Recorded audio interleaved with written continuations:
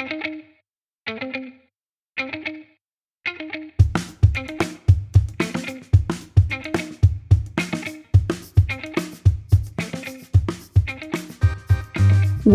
to My African Aesthetic, a podcast that interrogates the African aesthetic in African architecture and design. On this podcast, you'll hear about the work, philosophy, and design process of African architects and designers practicing in Africa and the diaspora. My name is Eunice Nanzala Schumacher. I'm a Ugandan architect and designer living and working in Norway. And my name is Penina Achayo-Laker.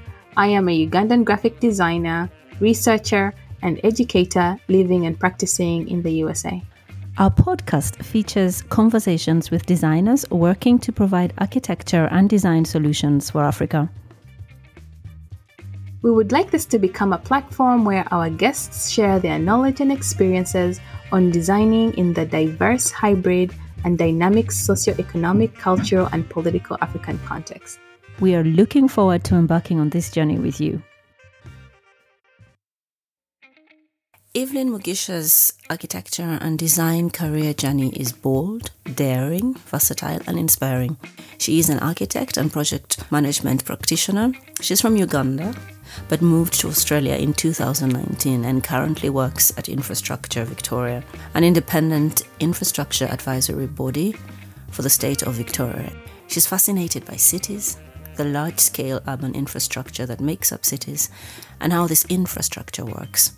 The future of our cities, construction and sustainability, and circularity in infrastructure. She's happy to engage in work and projects aimed towards developing innovative and sustainable solutions to infrastructure delivery and management amidst pressing global challenges like climate change, population growth, resource scarcity, and rapid urbanization. We are intrigued and inspired by Evelyn's personal and career achievements, specifically her process of transitioning to a different career path with architecture and design as her backbone. Her career and personal journey demonstrate one of the many ways how versatile and exciting the architecture profession and career path can be. From her days as an architecture student at Makerere University in Uganda and the Oslo School of Architecture in Norway, Evelyn has always been an achiever, receiving awards and scholarships for her achievements. She was a 2017 Mandela Washington Fellow and a 2018 member of the Africa List. We hope that this episode will help young architectural design professionals broaden the spectrum of how they can apply themselves in different career paths. Evelyn, we are so excited to have you here today. We would like to welcome you officially to the My African Aesthetic Podcast, Season 3. Thank you for being here. Thank you for having me. I'm excited to chat with you, Penina, and Eunice as well. That's great. So just to get started, we like to just take you all the way back to to your upbringing, your childhood. Could you tell us a little bit about your upbringing and if there's anything that you feel like you'd like to share with us that has helped shape your career choices or pathways? Yeah, sure, can definitely do that. So I was born in regional Uganda. My parents, a medical doctor and a stay-at-home mom, raised me and 6 of my siblings. I have fond memories of my childhood days growing up in a large extended family. My father, who's now retired, has actually had the greatest influence on my life.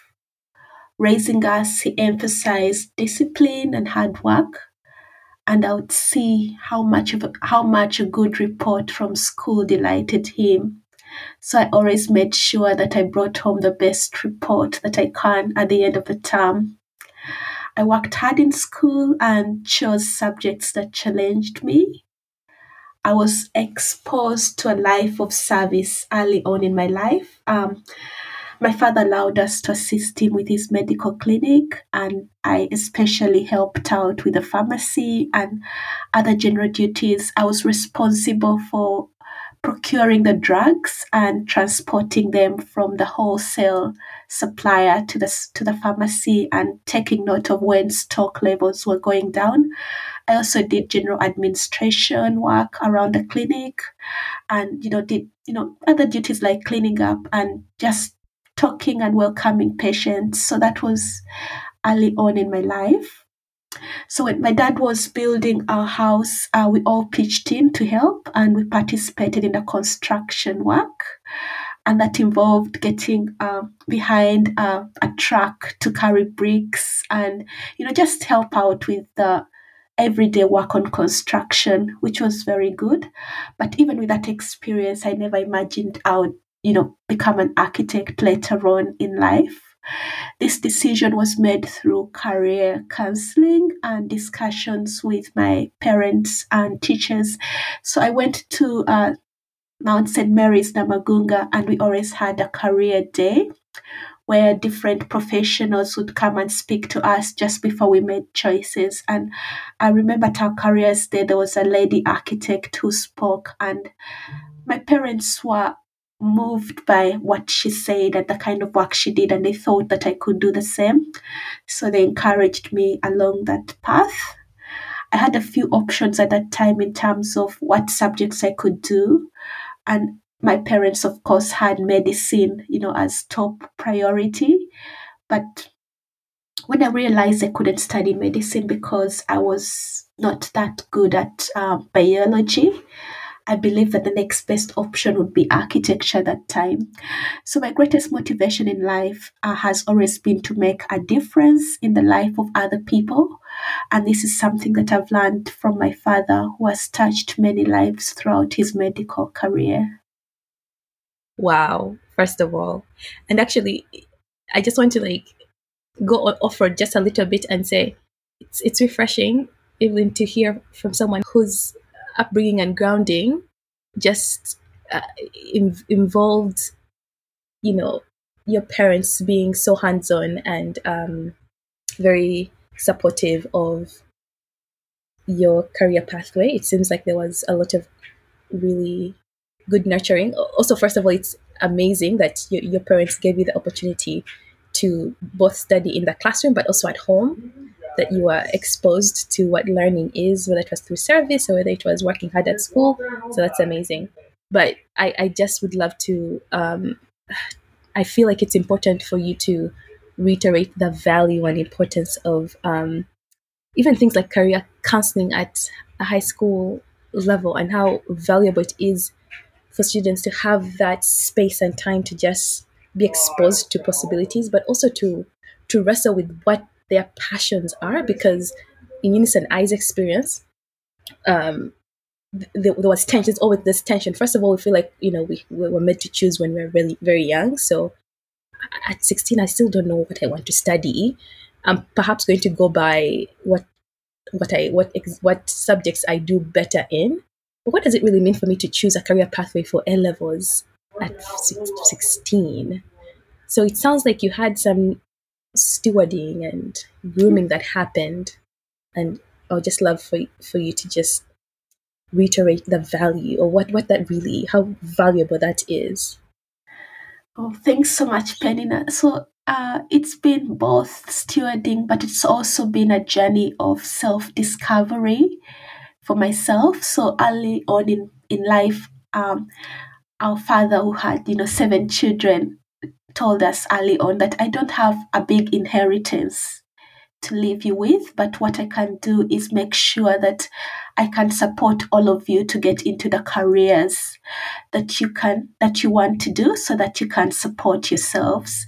So that was already laid out in our foundation, and we realized that the best our parents could do for us was give us an education. So we took advantage of that, in the sense that we always looked for opportunities for study. Now, it's interesting that you say that I figured it out early in life what I wanted to do. And I don't quite believe it's the case. I believe I'm still on a journey of discovery. But what I've learned in life is that whatever option you take in life, for example, if you choose to become an architect and later on in life you realize, oh, but I could have been better as an engineer, it's not that it's a dead end. That's what I've learned in life. I've learned that you can keep working on your career, keep exploring your interests, and keep making certain turns in your career, very exciting turns. Just be a bit open-minded and experimental. And I'll say that that has been the case with me.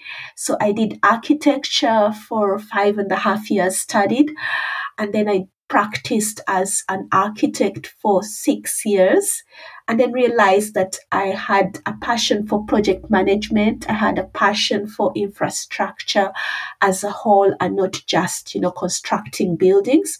And I've, ventured into that path, and that path has been, exploration, trying to understand what I'm really good at, what I'm passionate at, and also investing the time to acquire the extra skills. For example, I've been back to school to study a master's of project management.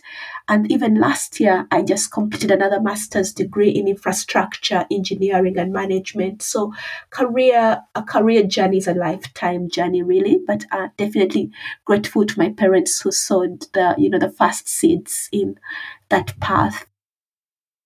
Well, Evelyn, it's interesting to see how your educational background has affected how you have approached the rest of your career. And I agree with you. I mean, our bachelor, our master is usually the foundation, the seed, and what we do with it after that is the big question, I think.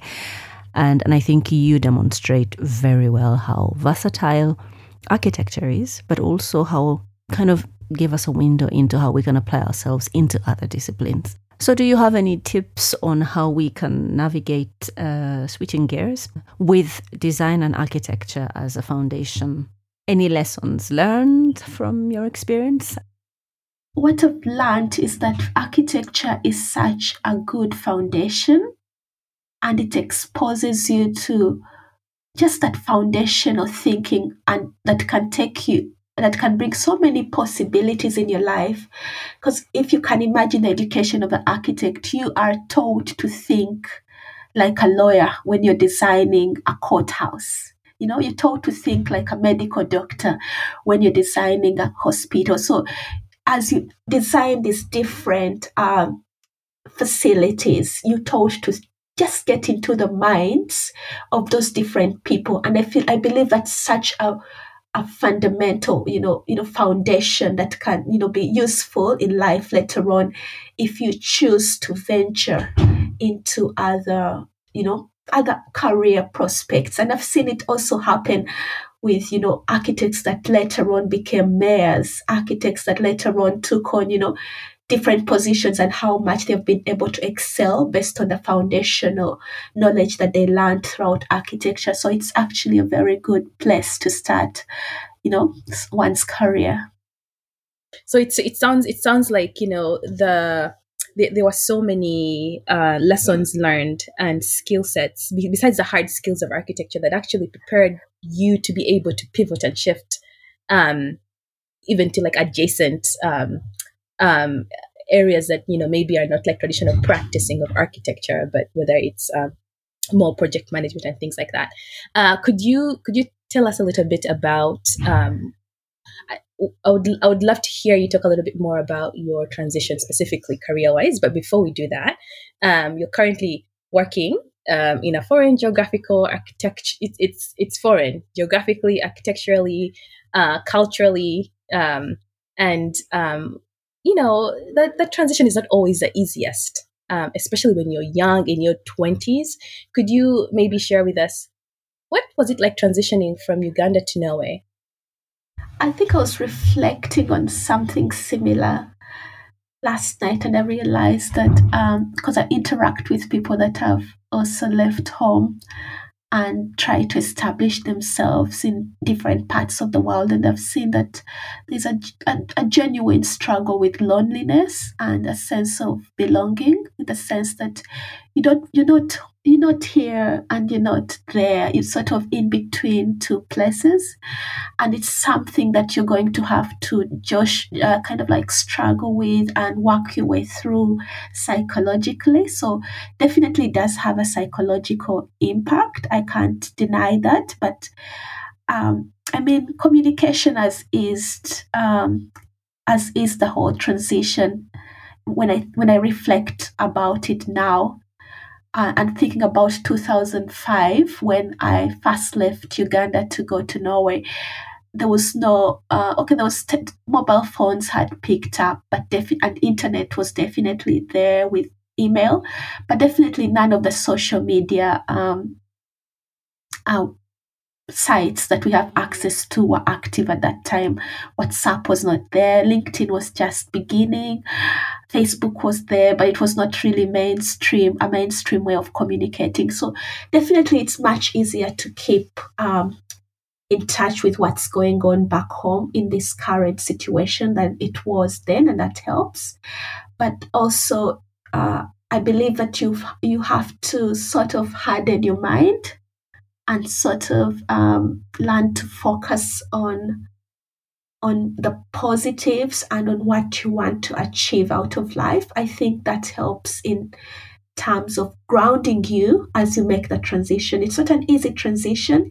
It requires a lot of self reflection, a lot of determination and persistence, definitely, but it's not impossible. And also having a long term goal in terms of what do you want to do in your career, what contribution do you want to make where you are geographically but also back home has been useful. I keep contributing to projects back home as a way to give back and definitely have a long term plan to return to Uganda. So those are the things that help me to keep, perspective in terms of, my day to day work and how I reflect on, where I am at the moment in life.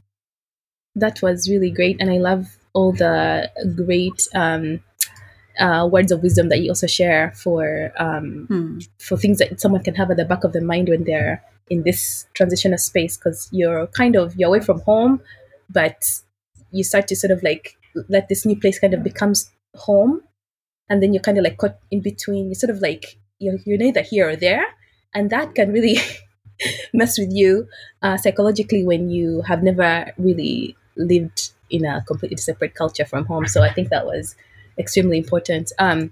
Could you talk a little bit about how then you structured the rest of your learning while you were abroad and leading up to where you are today? I first left Uganda at the age of 22. I made my maiden journey out of Uganda to Norway, Oslo. And Oslo became my new home for the next 2.5 years. I went to study architecture. So, what I found different was, urban nature, being in an urban place and, having nature within there. I found that was quite special about Oslo. And also, what I found striking was that for the time I was there, the lights were never off, the lights were constantly on. And this was a stark contrast to, regional Uganda, where I had grown up from, where, we had instances of blackouts and brownouts and, just not having power all the time. So things that we take for granted. So later on, when I graduated, came back to Uganda, worked as an architect for some time, and then there's an opportunity that came up with Uganda's largest electricity distribution company, that's Umeme Limited, and I decided to get onto that, to get that opportunity because it was a capital expansion program where the company was going to invest over 5 years, $100 million every year into the electricity distribution network. And I felt that was a good opportunity to power Uganda, definitely. So my most fulfilling moments at Umeme was when we delivered power to previously unelectrified locations. It was so gratifying to see. And during that time, probably the best lesson for me was the role of partnerships in helping to meet some of the sustainable development goals like universal electrification. So we rolled out massive capital investments, but the investments paled in relation to the need. So it takes a lot of investment to even move the needle by 1%. So to get an additional 1% of Ugandans electrified takes so much investment. And I realized that investing only in the grid was not the answer. So you need several partners, ranging from, solar home systems to mini grids. You need the donors to come on board. So for me, that was a lesson in, in meeting the sustainable development goals along the way. And so in terms of my career, the shift from architecture to broaden out to large scale infrastructure was really birthed through my community engagement activities. So, since returning to Uganda from Norway, on weekends I developed an interest of exploring Kampala city by foot. So, these weekend walks led me to many places, mostly within the informal settlements. And here I got to talk to people and experience their daily routines and inconveniences like not having proper waste systems, waste collection systems, and how that impacts people's everyday lives. So as a way to support these communities, I started initially with some fundraising activities. Together, we got together with colleagues and we designed a classroom block for an orphanage in Chebando, a place called Chebando, just near Mulago. And it was quite a learning lesson for us as we undertook participatory design with the communities. We literally spent afternoons with the communities, with chalk and, pieces of paper, markers, trying to understand what is a good community space in their opinion. And so we had, the children draw, we had members of the community come and join in these activities. And then we went on to run also some waste to energy pilot projects, teaching women groups on how to manufacture briquettes. Now, briquettes is a type of biofuel that is formed. In our case, we're using dried banana peelings and charcoal dust, as that was the most available form of waste in that location, and it is an alternative to using charcoal and wood for cooking. And this was a way to tackle waste management at source and reduce reliance on unsustainable biomass, and also eventually the big scheme of things to mitigate deforestation.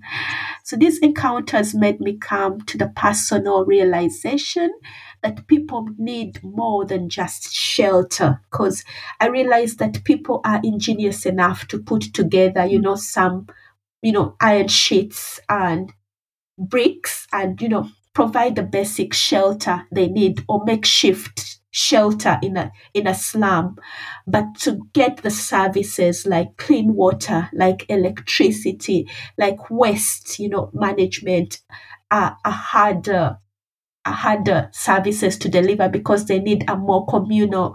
You need to look at it more at a planning level. You need to elevate it at a community level, not at the individual household level, for these services to really work properly. So we need the infrastructure around these, buildings, to give these people a decent quality of life. They need access to clean water, affordable energy, waste management. They need access to proper transportation, to healthcare, to schools.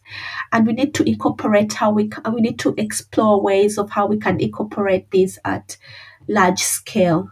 So in 2012, I completed my master's degree in project management, and this gave me the leverage to expand my career options.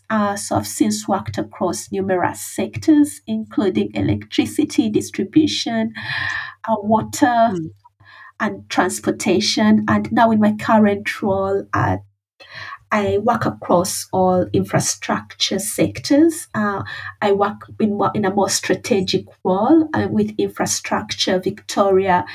We develop the state of Victoria's infrastructure strategy over 30 years. So it's a long-term plan. And I believe that the next generation of infrastructure is going to be highly complex, intertwined, as already seeing the nexus between energy and transportation now with electric vehicles. And then also water and energy. You can't really separate these sectors anymore. And so I believe that, with the advancement of ICT, communications technology, we're going to find that a lot of these infrastructure sectors that were previously separate are going to just be intertwined and, and codependent on each other, really. What are your general thoughts on African cities and infrastructure as an African design professional looking in with a diasporic lens? And, well, at the moment, where are the strengths, opportunities, or challenges? And where do we start, generally speaking? I think that Africa is the next frontier in terms of development, global development. Africa is a space to watch. That's my feeling. What I've seen with a lot of these developing countries is that their infrastructure is really aging. So they're at a point where they are looking at renewing infrastructure that has been in operation since the mid of the last, the 1950s, 1930s. Yet, on the other hand, Africa has not yet built enough of the infrastructure we need to get to the same level of development. Then, that said, I also think that Africa does not have to pollute its path to success. We do not need to follow the economic paradigms that have been based on overconsumption of resources like we see in the West. I think we can center our climate priorities as, climate change is a major issue at the moment. We can utilize our capabilities and we can focus our long-term economic growth that ensures that Africans live dignified lives, not we don't have to live in polluted cities. I believe Africa is the last frontier in the sense that we're the ones who must demonstrate to the rest of the world that it's possible to develop and flourish in a green, sustainable, and inclusive manner. I know that there's a lot that has been done in our African cities that does not really live up to this vision. But I also believe that it's not too late because I believe that the bulk of infrastructure that we need in Africa has actually not yet been built. So, one option for Africa to do this is to shift infrastructure development and delivery towards producing transformative effects for our people and the planet. And circular infrastructure is, one of the ways that we can address this. So, circular infrastructure is the intersection of infrastructure and the circular economy.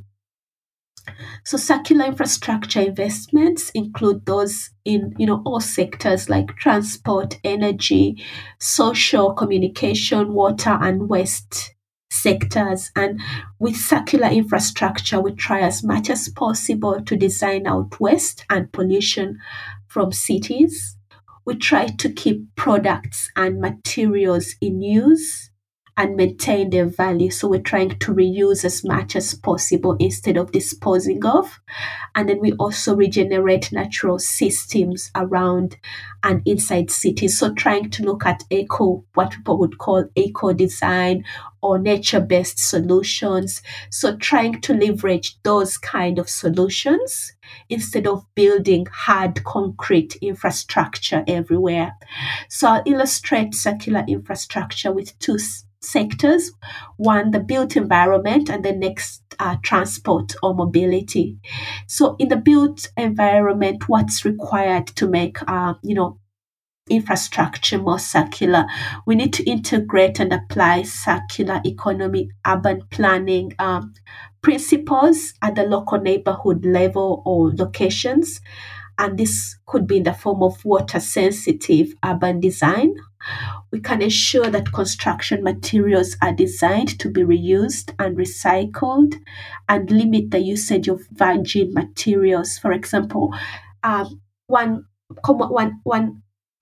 waste stream that is glass at the moment. It's a major waste stream globally, and I've realized that working in infrastructure here in Melbourne, we're using a lot of recycled glass fines to replace something like virgin sand, which has been quite good for the big infrastructure projects that we're doing. You can ensure that the building infrastructure facilities that we use renewable energy such as solar, wind, and also integrated landscaping strategies to support, biocycles and ecology. Then we can also integrate energy, water, and waste management systems to increase capacity and flexibility in the entire functioning. So we just start looking at these sectors, not as individual sectors, but seeing ways we can integrate. For example, use of biogas from waste. We're trying to see how we can increase synergies within these different sectors. So building design can be helpful as a tool in addressing several of the requirements listed above. The Ellen MacArthur Foundation, and I would encourage our listeners to look it up. It's one of the leading foundations in terms of circular economy and promoting it. So they've devised an intriguing comparison to describe building design for circular economies, and they give a proposition that if buildings were designed like Lego, their various components or materials might be easily assembled, disassembled, recovered, reused, and instead of being disposed of to landfill. So think about the brick and how we build brick and mortar, but we can also develop we already have technologies around the interlocking blocks, which are easier to put apart. So if we can promote more of those technologies instead of building with brick and mortar, which is hard to recover anyway at the end of life. So using low inventive materials to create flexibility and dynamic buildings will pave the road for circular economy. And of course, using renewable, non-toxic materials will promote reusability and eventually allow materials to be safely returned to the biosphere. So here, in the sense of African context and African aesthetic, there's something really marvelous around, using a brick that I think we need to explore more, using our virgin materials instead of, having all these aluminium clad buildings that are just, taking so much out of nature and are hard to not to take back into the system at the end of life. So I'll quickly go to mobility now. So the public and private transportation systems of a city are referred collectively to as urban mobility. So it's widely acknowledged that the whole mobility sector is on the verge of one of the most rapid and major disruption in the transportation history. Here we look at things like electric vehicles, shared car schemes, autonomous or driverless vehicles that are, already being piloted in some cities. And then we also have better connected services that are coming up as a result of all these applications that are being developed, even just basic applications like Google Maps that just kind of like create a revolution around mobility. So these modifications can reduce congestion, they can help us to improve air quality, and also reduce the energy and material demand as a result, and result into significant economic savings if we can actually leverage them. However, if cities do not respond swiftly enough to the emergency of these technologies, they may become more congested, dirtier, plagued with illicit tax services, the kind of services where workers are actually overexploited.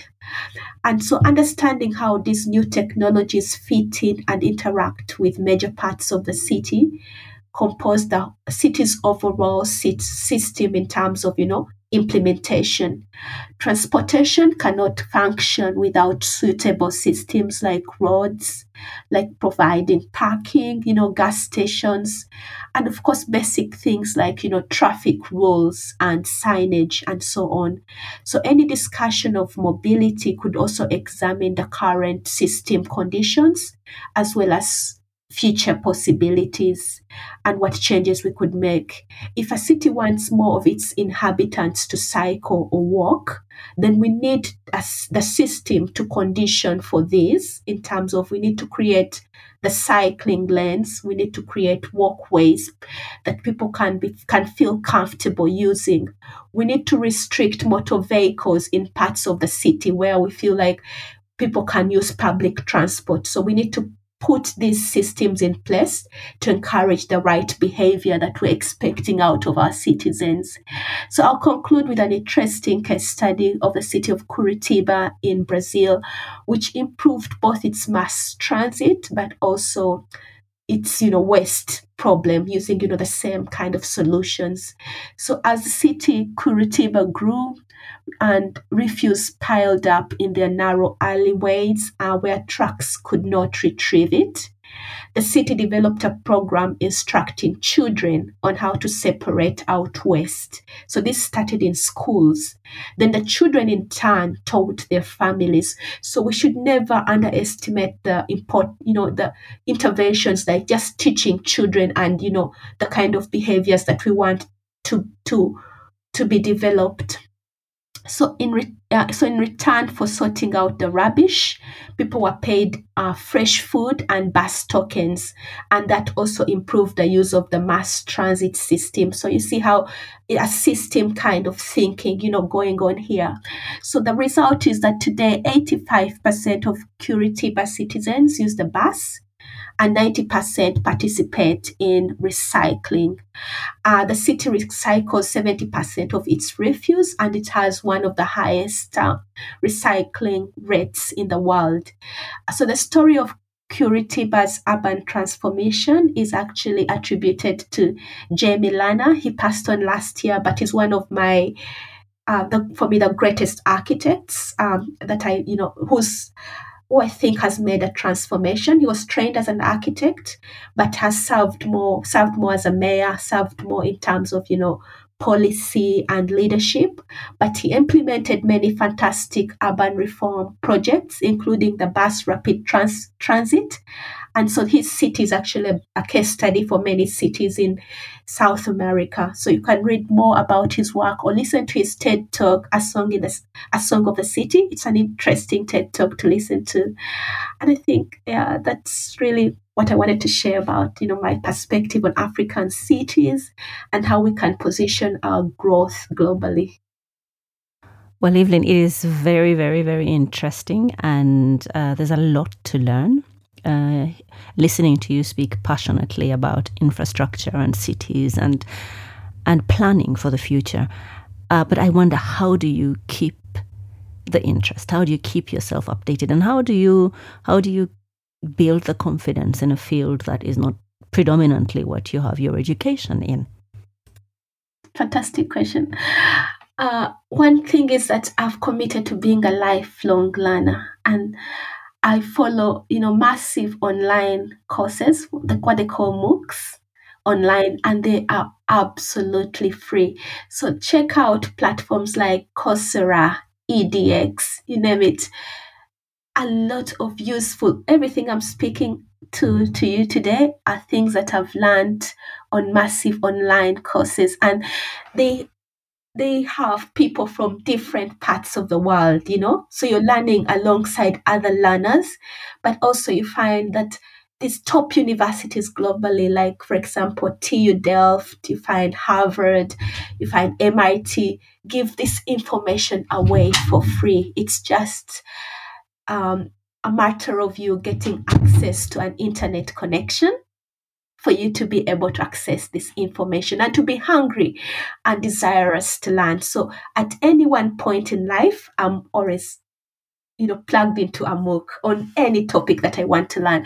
So we live in an age where we actually have more information than we need. We're not short of information. It's now our initiative.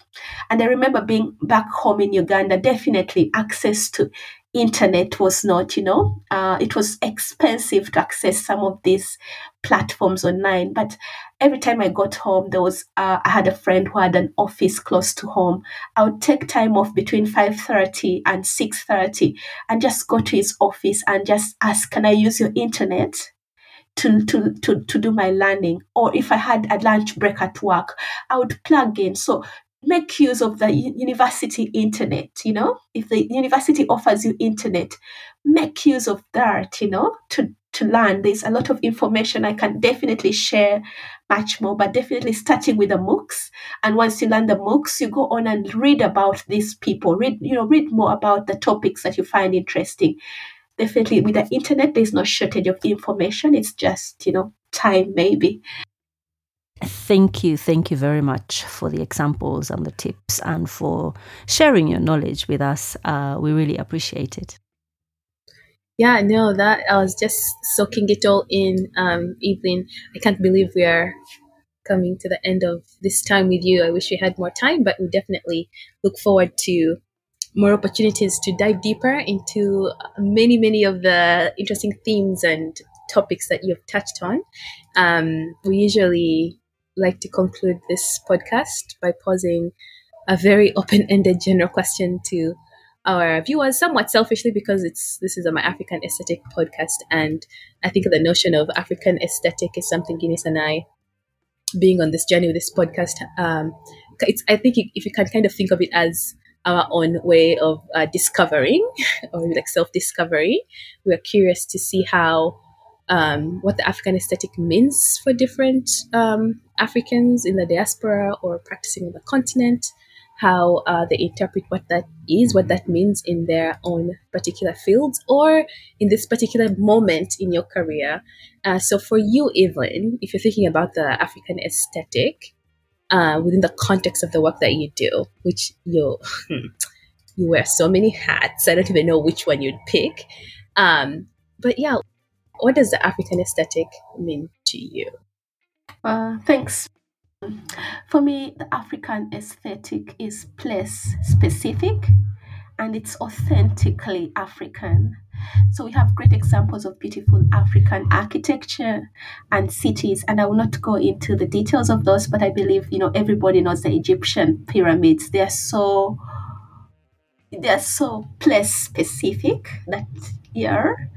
Yeah. So we don't need to see Dubai or Doha in Africa.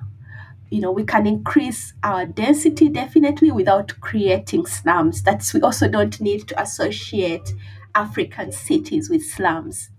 Slums come as a result of settlements without any supporting infrastructure. We need to be more deliberate about how we're planning our cities. Sadly, for most African cities, the planning has been left to the private sector. So it's private sector led. That's why you start to see, buildings coming up in places where you wouldn't imagine a planner, permitting that building to come in, to be built where it is really. Yeah? So that is the reality, but all is not lost. Like I said before, the majority of the infrastructure and buildings we need for Africans, for the population has not been constructed. So we can rethink it. And then for students out there, I want my last, my parting shots would be there is always room for excellence for those who will be, prepared to go the extra mile. So for young designers, for architects, engineers, planners, you can differentiate yourself by doing things differently. Now, how do you do things differently? It's going the extra mile, while other students are waiting for the teacher to teach, for the lecturer to come and tell them this is what you need to study, you go and do that MOOC and learn with students from Harvard. And believe you me, you'll be doing something different and it will manifest in your work. And then you will be the shining example. We need more shining examples. And there's a lot of information out there. So differentiate yourself. There's always room for excellence. And those are my parting shots. Thank you, Evelyn. Thank you both. If you enjoyed listening to this episode, please join us for more conversations and interviews with African educators, creatives, architects, urban planners, and designers as they share their knowledge and experiences about practicing in Africa and the diaspora. Remember to subscribe, leave a review, or share this podcast with other people that might be interested in this content. Thank you for joining us today.